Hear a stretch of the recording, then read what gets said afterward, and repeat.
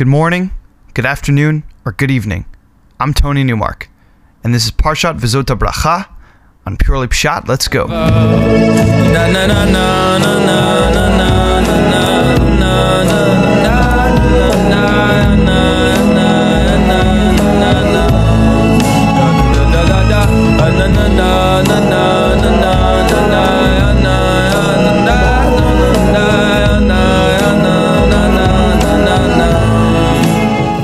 So the first Aliyah is split up into two sections. The first section, Moshe's final blessings, and the second section, Moshe blesses the tribes.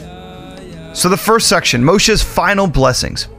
And this is the blessing that Moshe, a man of God, gave to his children of Israel before his death. And he said, God came from Sinai, and he shined his glory to those people from Seir.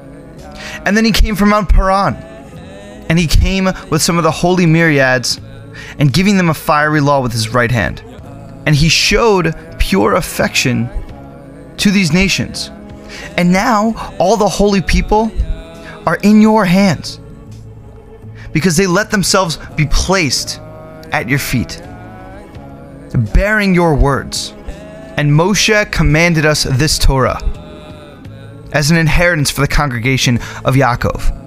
And when he was king of Yeshurun, people would gather as a numerous group as the tribes of Israel together. The second section within the first Aliyah is Moshe blessing the tribes. And he says, may Reuven live and not die, and may his people be counted in the official counting of the number of the Jewish people. Now the following was said about Yehuda. And he said, listen, God, to Yehuda's voice, and bring him to his people. May his hands do battle for him, and may you help him defeat his enemies. The second Aliyah continues with the blessing of the tribes. And Moshe continues on. And of Levi he says, let your Urim and Tumim be with the kind one, who you proved at Massah, and with whom that you strived at the waters of Meribah, who said of his father and mother, that I haven't seen him, nor did he acknowledge his brothers. And he didn't know his own children, because they observed your word and kept your covenant. They shall teach Yaakov your judgments, and Yisrael your Torah. And they'll put incense before you, and burnt sacrifices upon your altar. Lord, you should bless his substance, and accept his hand's work. For the people who rise against him, you should cut through their loins. And for those people who hate him, they shouldn't rise up again. And of Binyamin he said, the Lord's beloved, and he will live in safety by him, and he'll cover him all day long, and he'll dwell between his shoulders. The third Aliyah continues. And it's said of Yosef, the Lord should bless his land, because the precious things of heaven, for the dew, for the deep that couches beneath, and for the precious fruits that the sun brings, and for the precious things that the moon brings, and for the chief things of the ancient mountains, and for the precious things on the hills, and the precious things on the earth, and its completeness, and for its goodwill that dwelt in the bush. Let the blessing come on the head of Yosef, and on top of the head of he who separated from his brothers, the first of his herd. He's grandeur, and his horns are like the horns of a wild ox. And with those horns, he'll push the people all together to the end of the earth. And they are the 10,000s of Ephraim, and they are the 10,000s of Menashe. And the fourth Aliyah continues Moshe's blessing.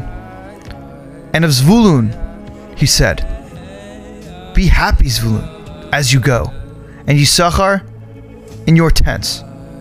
They'll call the people to the mountain, and there they'll offer sacrifices of righteousness, and they'll suck the abundance of the seas, and the treasures hidden in the sand. And he said of God, Blessed is he that enlarges God. He dwells like a lion and tears the arm with the crown of the head. And he provided the first part for himself, because there, the portion of the one who gives the law is separated and reserved. And he came with the heads of the people, and he put justice of the Lord and his judgments with Israel. The fifth Aliyah finalizes the blessings of the tribes. And of Dan he said, Dan is like a lion's whelp that leaps from Bashan. And he said of Naphtali, Naphtali is satisfied with favors, and he's full of blessing from the Lord. And he takes possession of the west and the south.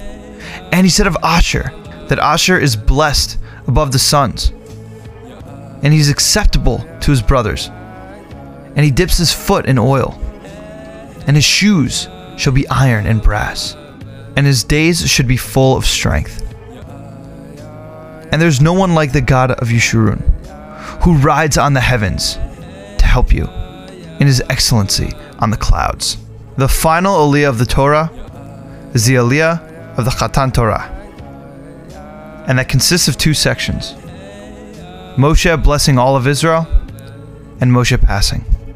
So, the first section, Moshe blessing all of Israel, is that the eternal God is a dwelling place, and underneath him are his everlasting arms, and he'll throw out the enemy from before you, and he'll say to destroy them. And Israel will dwell in safety alone. The fountain of Yaakov will dwell on the land of corn and wine, and his heavens will drop down like dew. You will be happy, Israel. Who is like you?